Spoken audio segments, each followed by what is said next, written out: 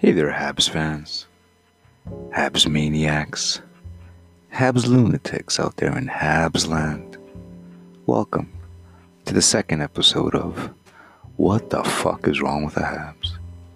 A podcast series that will hopefully try to examine, illuminate, and potentially identify some of the major reasons why the Montreal Canadiens, the most storied franchise in the history of hockey, have been a dumpster fire of an organization for the past 26 years.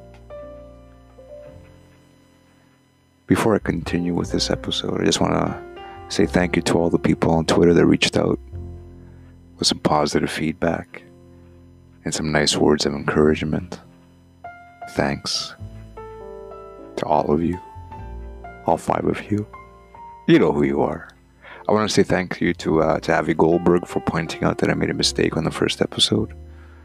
I referred to Randy Cunnyworth as Randy Ladouceur. I think in my brain, I think I know 2 Randys that are associated with hockey, and I picked the wrong one. I was close, but not close enough. When it comes to the world of podcasts, we have to be accurate. I don't know, I heard somebody say that once.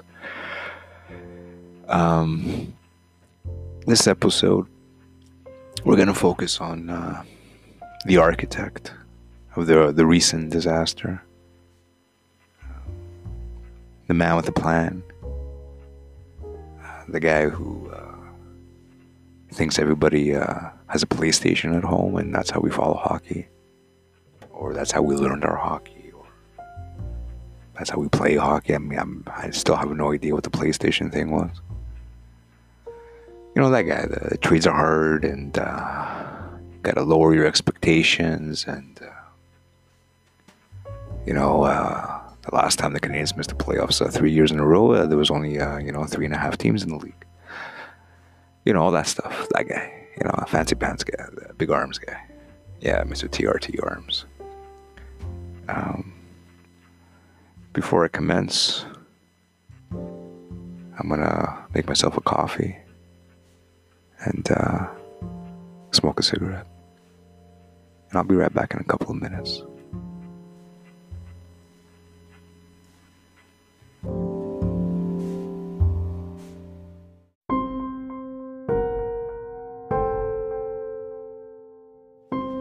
Today marks the first step towards bringing back a winning culture to our organization. As I mentioned recently, our priorities are as follows. Improve the team in the short term, re-establish a winning culture over the long term, give our fans what they deserve, the best possible product on the ice, and establish stability in all areas of the organization. As we embarked on the process of selecting our next GM, we were fortunate to have some excellent candidates to evaluate. Our fans should know that the decision was not easy, but we feel we've selected an individual with the potential to lead our organization in the future. We were looking for a candidate with very strong leadership capability, great communication skills at all levels, and someone with a clear determination and commitment to winning. We believe we've found the right person, and I'm pleased to introduce to our fans the next general manager of the Montreal Canadiens, Marc Bergevin. The date was February 5th, 2012. Slightly nervous, but totally excited Jeff Molson introduced Marc Bergevin to the Montreal media and the Montreal fans.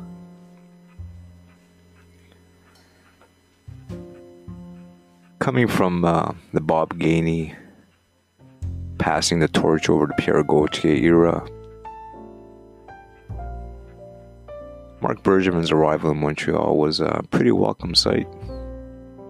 Everybody was excited. I was super excited. He was French, so that, eliminated a whole bunch of negativity off the bat. He had come off a winning culture with the Chicago Blackhawks.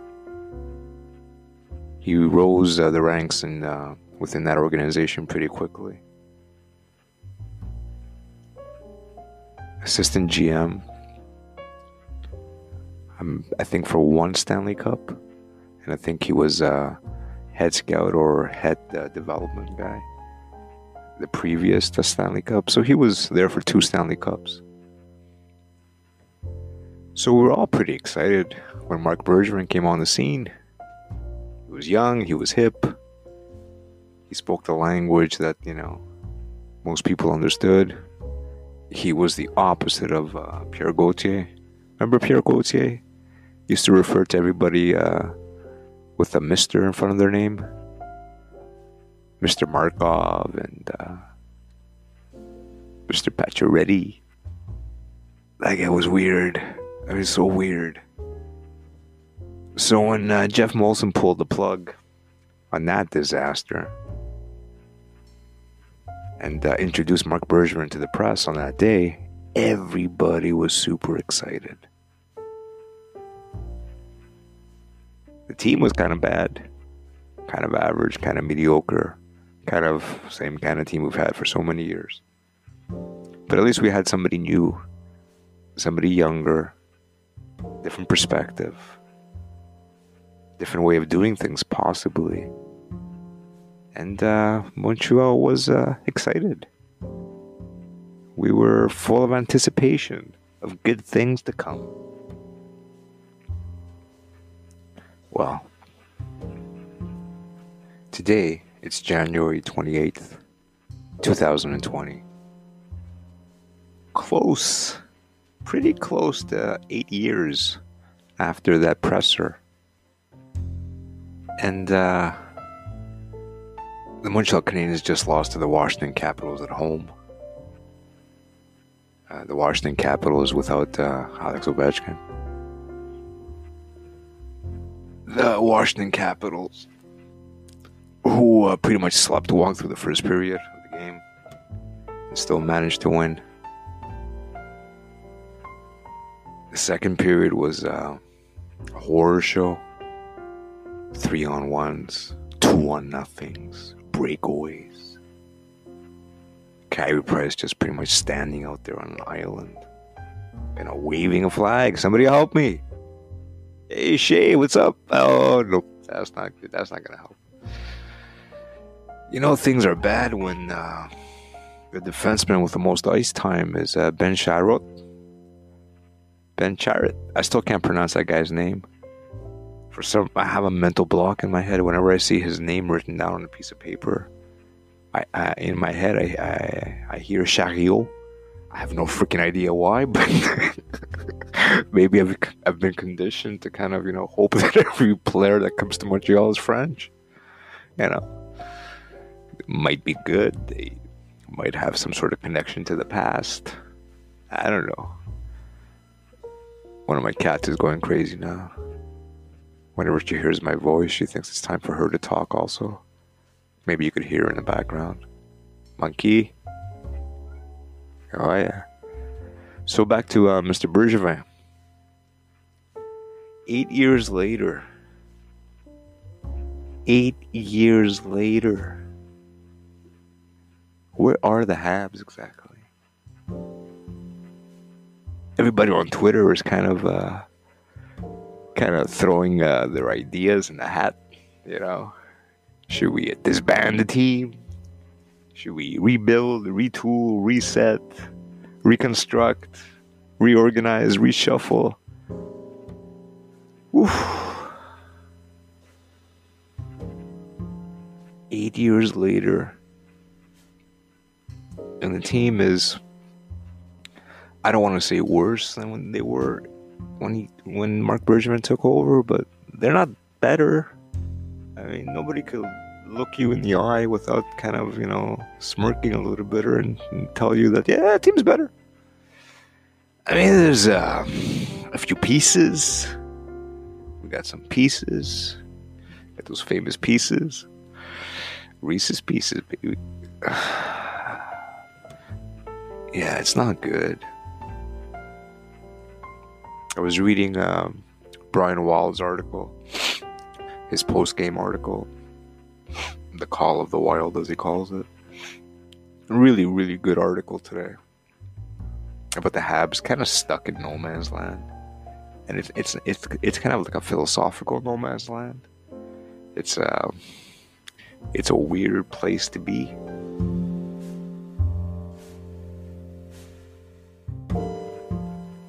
So what happened? What happened to those great expectations we all had?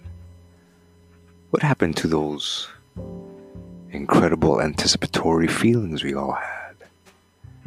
The Stanley Cup was just around the corner. I mean, we knew it. We had the core. Carey Price, PK Subban, Andrew Markov, Emelin, Pacioretty, Plekanec, Eller, Gallagher.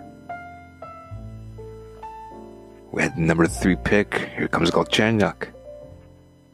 And early on, let's not forget, Galchenyuk looked pretty good. You added him to the team. Everything looked pretty good. So what happened?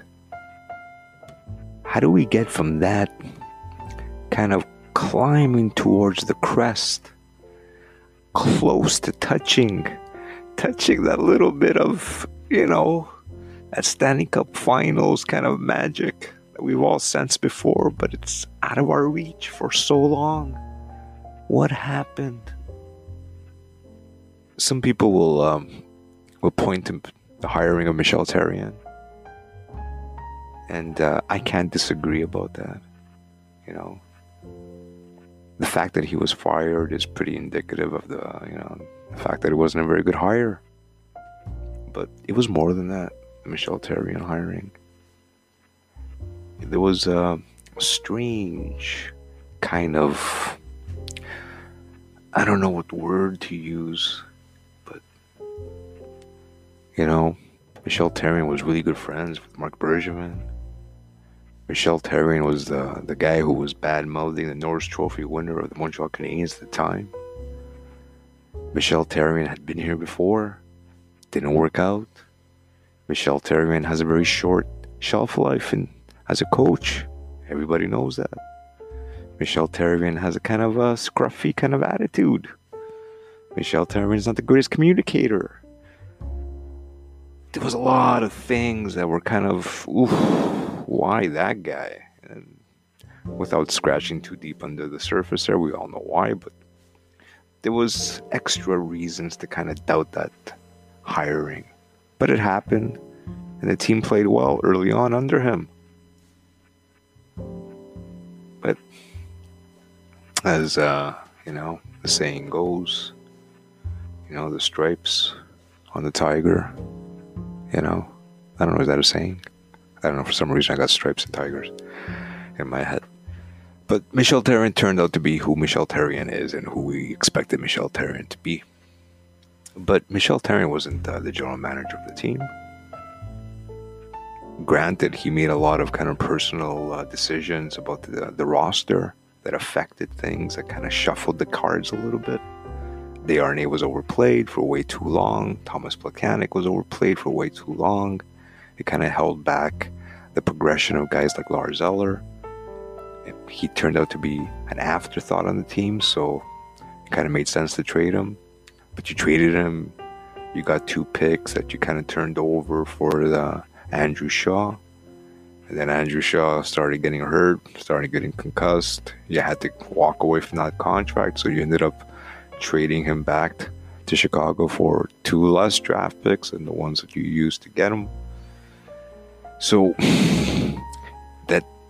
that whole thing there didn't work out. That whole whatever plan that was, it went from Desharnais, Lars Eller, Thomas Plekanec to Danault, and hopes and prayers. You're hoping that Kotkaniemi turns out to be a really good center. You're hoping now Suzuki turns up a really good center. Max Domi, who you traded for, got rid of Galchenyuk, not a very good center. for a guy who's not a very good center. So there's a whole bunch of, nothing that turned out there, was that old saying, a lot of noise signifying nothing. And that's pretty much Marc Bergevin's tenure in Montreal. It's a lot of noise signifying absolutely nothing. We've become accustomed to new ways to spin old excuses. We've become a city where slogans on t-shirts somehow matter. Never seen that one before. We've become a fan base that not only is told to lower our expectations, but the team is so bad that if our expectations got any lower, we'd be watching a different hockey team play. It's gotten so bad after 8 years that a big chunk of the Montreal fan base would not only be super excited if the team made the playoffs, they'd probably celebrate in the streets. There'd probably be a cavalcade of cars honking their horns, people digging in their trunks to find that Montreal Canadiens window flag that they could put in the car again. It's been like 5 years. I'm sure it's there somewhere. I had one. And I don't even have a car, and I had one.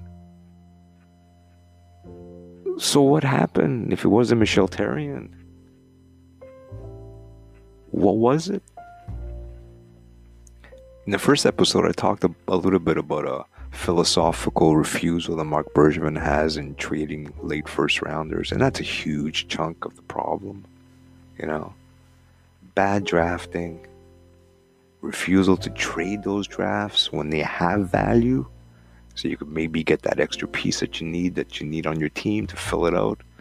So many centers got traded in the 8 years that Marc Bergevin has been the general manager of Montreal, that, if he says now that the centers are hard to trade for, it's almost comical, But, so what happened?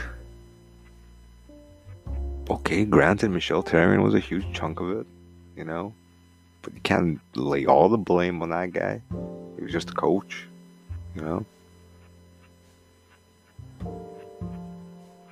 Bad drafting, bad philosophical kind of decisions, and weird ways and not to improve your hockey team, but somehow calling it a strategy, And I think where the team really fell apart, and now they're kind of struggling to put it back together again, and they're not really sure which direction they're heading in, is the Radulov-Markov year. That year, to me, kind of proved that Marc Bergevin just doesn't have it as a general manager. Because a big chunk of a general manager is opportunity, identifying the importance of the opportunity in front of you. And if you're going to stand in front of the media every year and tell everybody that, signing free agents is almost impossible in Montreal. I'm not going to talk about the Sebastian Aho thing, that we'll leave for another time. But if you're going to stand there and tell people that, dude, free agents do not want to come here. First of all, we got the language thing. Fans are a little bit crazy. The media is a little bit obsessed. You have the tax issue, where players could literally play in states in the United States where there's no taxes. And then you have an absolute stud like Alexander Radulov land in your lap. He literally landed in Marc Bergevin's lap. He said, "Hey, Marc, I heard you need some help. I am here. I am here." For those who don't remember, Alexander Radulov, coming back into the NHL, wanted to come back to Quebec, where he played his junior hockey. He felt comfortable. He kind of understood that people here understand hockey, so he'd be kind of, welcome with open arms because he could play. So the last time I checked, the only team in Quebec in the National Hockey League are the Montreal Canadiens. Marc Bergevin's biggest mistake, in my opinion, he made a couple of huge ones during the Radulov thing, but the biggest one wasn't giving him a 2-year contract off the bat. Yeah, you give him a 2-year contract, you give him 1 year, whatever the hell he signed for. I think it was with bonuses and everything, it came to like $3 million or something. I don't remember, to be honest. You give him a second year as an option, a team option. That way you have a little bit of, wiggle room. Bergevin was so kind of frightened of the prospect of, Radulov exploding and causing a distraction within the team that was going nowhere anyways, that he kind of played it safe and, he gave him 1 year. So when the year was up, there was decisions to make. And if you're screaming from the hilltops that free agents don't want to come to Montreal, when one lands in your lap, you don't play hardball. You don't play first come, first serve. What the hell does that mean anyways, first come, first serve? Are you serving ice cream or something? And that to me, and then not even offering Markov, a 2-year contract. You could have, made the contract in a way where the second year was, more beneficial to the Canadians. And if it didn't work out, it didn't work out. But it was kind of a refusal. It was like a straight refusal. And at the time, you're looking at the team and you're going, dude, if you take Radulov and Markov away from your team, you got nothing. You got a whole bunch of nothing. And Bergevin kind of played his hand, blew it in a way I've never seen a GM blow it in the city. Maintained his job for some freaking reason, not sure why. Even after that complete disaster of an offseason, even after the team displayed exactly who they are without Radulov and Markov, still maintained his job. And we still kind of kept going like everything's okay and there's some sort of plan, and next year kind of connects to this year somehow. Not sure how. And in my opinion, that was the turning point. That's where you went from one hole, you kind of filled it, kind of luckily, you kind of filled it a little bit with Radulov coming in, and then you created another hole for yourself. So it's like somebody threw you a lifeline, you looked at it, you touched it, and then you spat on it and tossed it back. And then you slowly drowned. It just didn't make any sense. There was just no logic to it. I mean, you're trying to save money. What are you trying to save money for? And the funny part about that year, he was making all these, claims about, we gotta, be wise about the cap and all that. So they ended up playing underneath the cap, for God's sake. You refused to give money to Radulov and Markov, and then you threw a 5-year contract at Carl Alzner. Anybody who was watching, other teams other than the Habs play hockey kind of realized that Carl Alzner was not the same hockey player. After his injury, he came back, and the Washington Capitals looked at him and they said, "Hey, Carl, yeah, thanks for all the years that you put in. But, can you sit on the sidelines for the playoffs?" The guy the Capitals put on the sidelines, a healthy scratch in the playoffs, is the guy that Marc Bergevin, because he had money left over, he had no idea what to do with it, didn't have a defenseman anymore, threw it at Carl Alzner. So that was in my opinion, that year was that extra little, hole that was dug for the Montreal Canadiens to climb out of. And here we are in 2020, and we're still climbing out of that hole. Mark Bergevin, in his infinite wisdom, and I think we all know the reason why, lost Markov and then lost Sergachev. Because we had to bring Drouin here. You know? Now it's a little head scratcher, but, you know, you're kind of making t-shirts about attitude and telling everybody about character, and you trade for a guy that literally left his hockey team. Okay, it happened. He was French, exciting. You know, we'll give you a pass on that one. You know, we kind of know what you're doing. You know, we don't agree, but we don't disagree. We get it.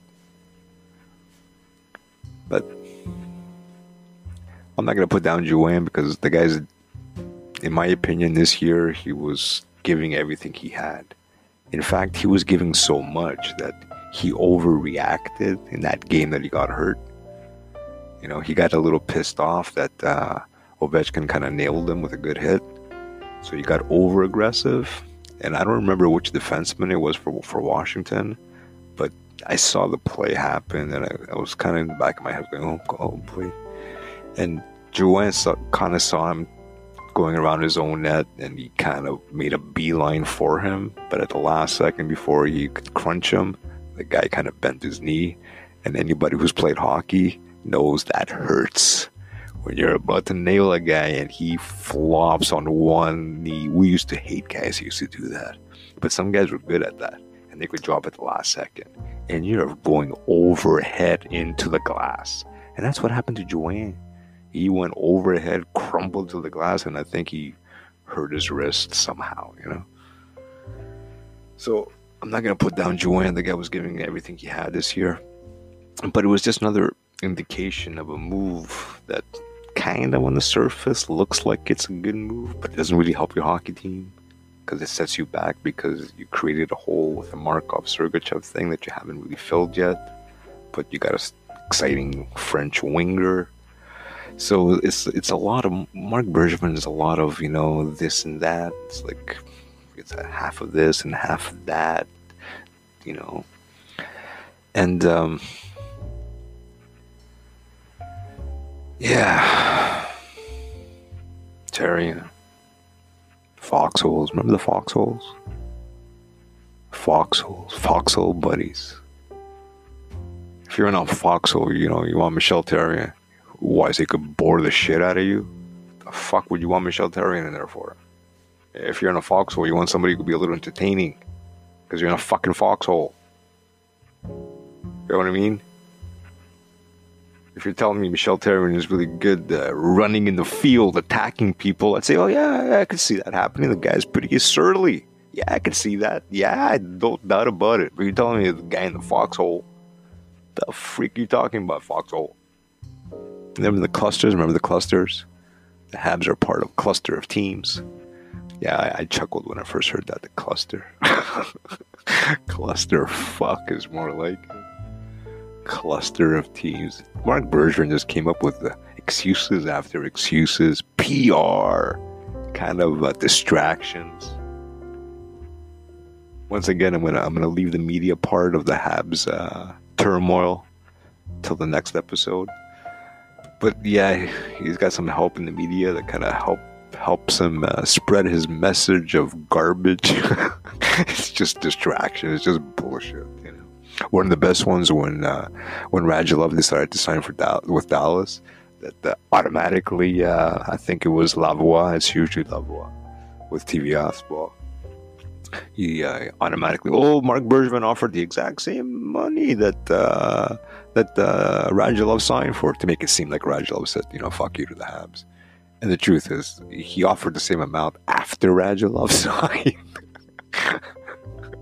But they kind of threw it out there anyways. Better just throw it out there. You know, Pat Hickey confirmed they offered it after Radulov signed the contract. Because Radulov got sick and tired of waiting for Mark Bergevin.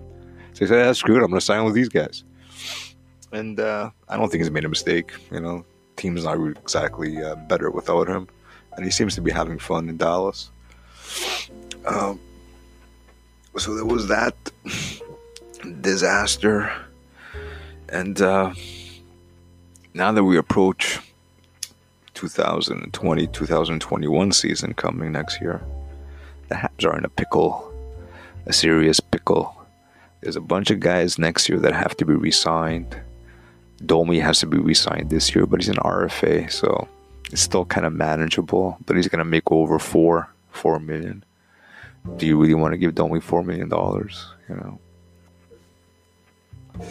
he's shown this year that there's an inconsistency to his game, and pretty much, you know, one of the reasons probably Arizona got rid of him. You know, Arizona got rid of Max Domi, traded for Galchenyuk, got rid of Galchenyuk, and they're a much better hockey team with either one of those guys. So maybe it says something about both those guys. You know, we all got excited about Domi last year. There's no doubt about it, but like I said in the previous episode, a lot of guys overachieved last year. A lot of guys had career years. There's a chance that Max Domi never touches what he did last year. I think he finished with 72 points.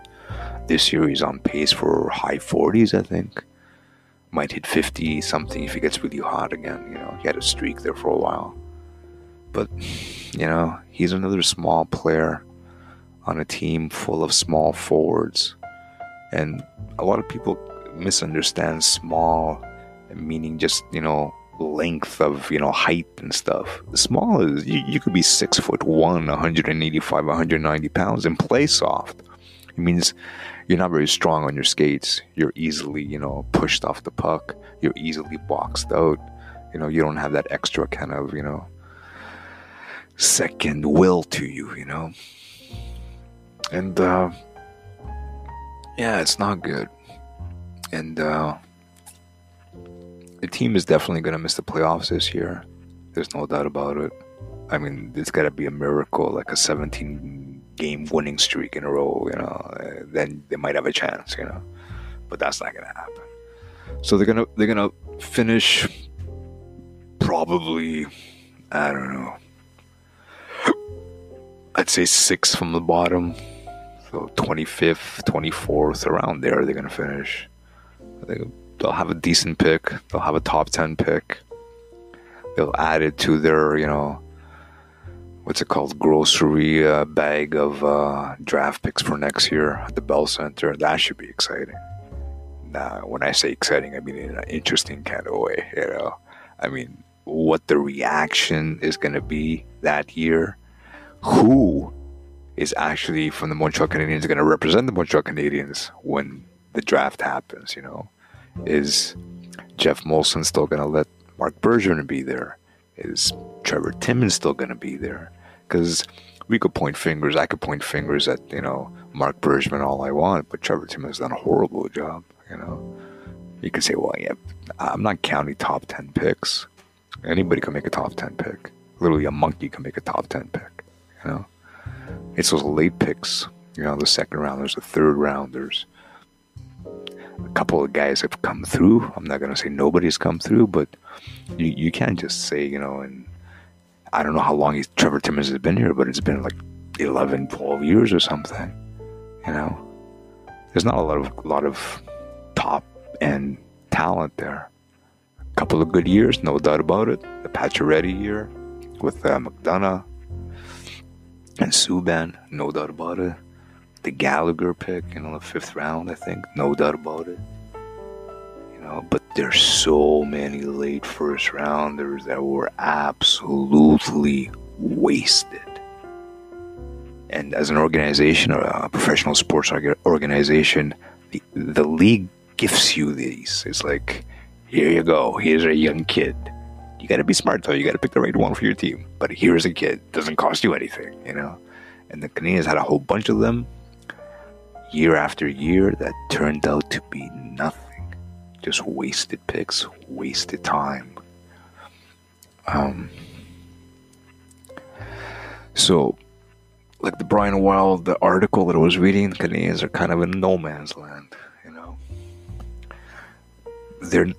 I think deep down inside they can't be stupid. I think they understand that where the team is. You have next year to kind of hope you make the playoffs, because you can still maintain your roster pretty much, but the team's not really good enough to go anywhere. But you could play that game. Or you could be honest with yourself, and I don't think they're there. I don't think they want to admit it, and you have to trade Price. You have to trade Weber. You have to trade Petrie. You have to trade Tatar. Kovalchuk. Let them play for the rest of the year. I mean, let the fans, I'm not saying they're going to make all these trades this year. They're not. They're not going to do anything. They might trade Petrie. They might trade, there might be something unexpected, like a Domi gets traded. That wouldn't shock me. But where are they going? Does anybody know where they're going? Do you think Marc Bergevin has any idea where they're going? Marc Bergevin is still trying to fix the defense that he kind of ruined with the Markov year there with Sergachev. You kind of lost Markov, Sergachev, and Emelin. And you kind of replaced the Emelin part, in a whole bunch of different ways, But you most definitely did not replace the Markov part, You got nobody close to that guy. Sergachev was close, but you got rid of him. So you kind of didn't replace Markov twice, And that's not going to help your team,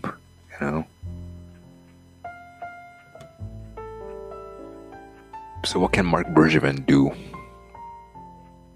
from this year to next year to show fans that, the team is, just give us one more year there, folks. We promise we're going to turn this thing around. We're going to show you what we're made of, because we know what we're doing. Does anybody believe it? Does anybody look at the Montreal Canadiens play and they say, you know what? This team in a year and a half, look out, folks.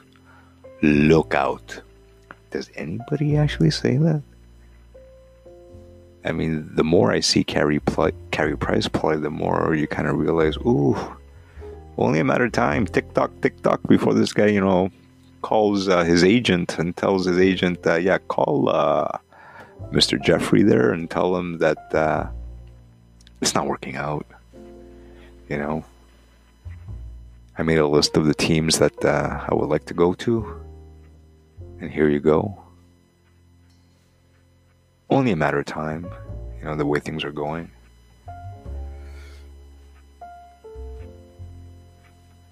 Oh. Looking at the clock now. It's a good 30 minutes that I've been talking like a ding-dong. Don't know if I said anything. Not really sure. But obviously the Montreal Canadiens have to make a change in management. They got to change everything. There's no doubt about it. You got to change GM. You got to change the head scout. You got to change your coach. And you got to change your philosophy of always hiring a conservative coach. There's no problem hiring French coaches. There's a lot of them. A lot of really talented ones out there, There's no reason why you always have to go back to the same guy. There's no reason. That's just a safe move. That's all it is, And Jeff Molson has to start all over again. Sometimes it's good to start all over again. Sometimes it's a positive thing. Sometimes it's full of dread, But when you're kind of misstepping year after year after year after year, what are you dreading? Can't get worse. Montreal Canadiens are on pace this year to have the worst home record that they've ever had in modern era, more than 72 games. They're on a pace that is horrific. They've won 10 out of 27 games at home this year. 10 out of 27. Remember when Jeff Molson promised everybody, remember the famous PR year that year? That off-season PR year where he literally hired a new PR guy? And then he threw out that, we're going to have a fan experience thing at the Bell Center this year. And he literally went out and he paid millions to some sort of entertainment company to tell him to play some music in between. It's like, what the fuck kind of Nonsense. Fan experience, baby. 10 wins in 27 home games. How is that for fan experience? Ooh. Yeah. Wow. But through thick and thin, through all the the missteps and the ups and downs and the roller coaster ride that has been Marc Bergevin's tenure, one thing's for certain: there's always a huge chunk of the media that's gonna, I don't want to get nasty here, but it's gonna pat him on his back and tell him how good of a job he's doing. And not only that, they're gonna let everybody know.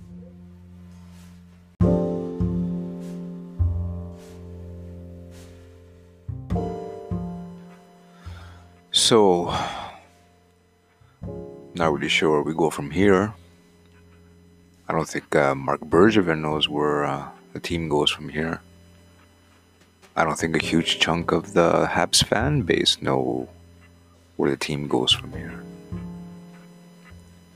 We tear it all down and start properly, which means maybe another 4 years of kind of really bad to slightly mediocre to perhaps really bad teams until maybe there's an uptick, a little progress.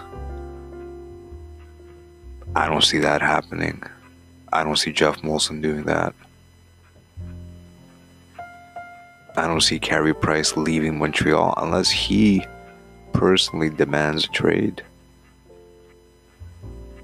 Jeff Molson's not going to do that. He's not going to watch one superstar after another leave the team while the team is kind of treading water. I think they're gonna double down, triple down, quadruple down, whatever you want to call it. They're gonna put all their baskets into next year. I don't blame them. I think right now, since they've made so many kind of missteps along the way, they don't have much of a choice. But the team has so many holes to fill. And even if they maintain most of the roster of this year, they won't have much money to add anything to the team if they sign Domi. So that gaping disaster of a defense won't really be improved that much, unless Romanov comes over, and there's no guarantee he's coming over. So there's so many questions of the Montreal Canadiens, where do they go? I have no freaking idea. Does the future look good? I don't know. The future always depends on, decisions that you make today also and tomorrow. So who knows? It might be brilliant.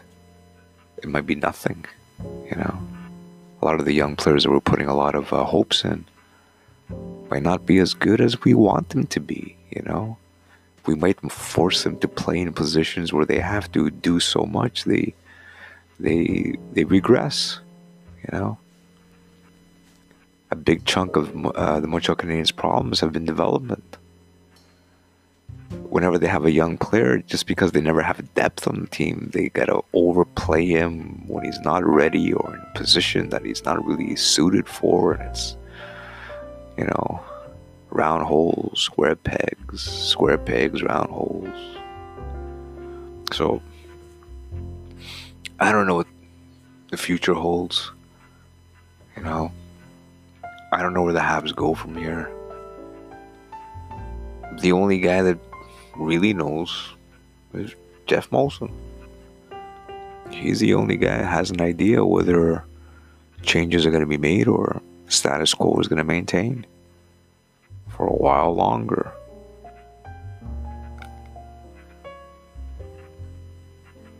I don't know. I'm going to shut it down for another episode. I've been close to 50 minutes. I didn't realize I was talking that long. Guess when you have good things to say about somebody, you have a lot of things to say. Yeah. I don't know, man. All I know is one part of the Montreal Canadiens under Mark Bergevin that I really got tired of was all the games, all the PR games, all the nonsense, all the unnecessary nonsense. Dude, you're a GM of a team. You make decisions. Sometimes they go right, sometimes they go wrong. You don't have to, kind of find some sort of coding after something doesn't work well to make yourself look a little bit better. It's distasteful, And for most people that have a brain in their head, they can see through it. So, if Jeff Molson makes a decision to pull the plug this year on this management team, a big part of me really hopes they do, because that's the only chance we have of making a serious kind of change in direction. I don't know if it's going to happen or not, But hope you guys enjoyed this episode. Next week, I'll be focusing more on another essential element of what plagues Montreal Canadiens is kind of a toxic media center. And I hope you guys join me next week. Not sure when I will be posting it, but that's it for another episode of What the Fuck is Wrong with the Habs. I'm going to play you guys out with some classic Alan Parsons Project. See you guys next week.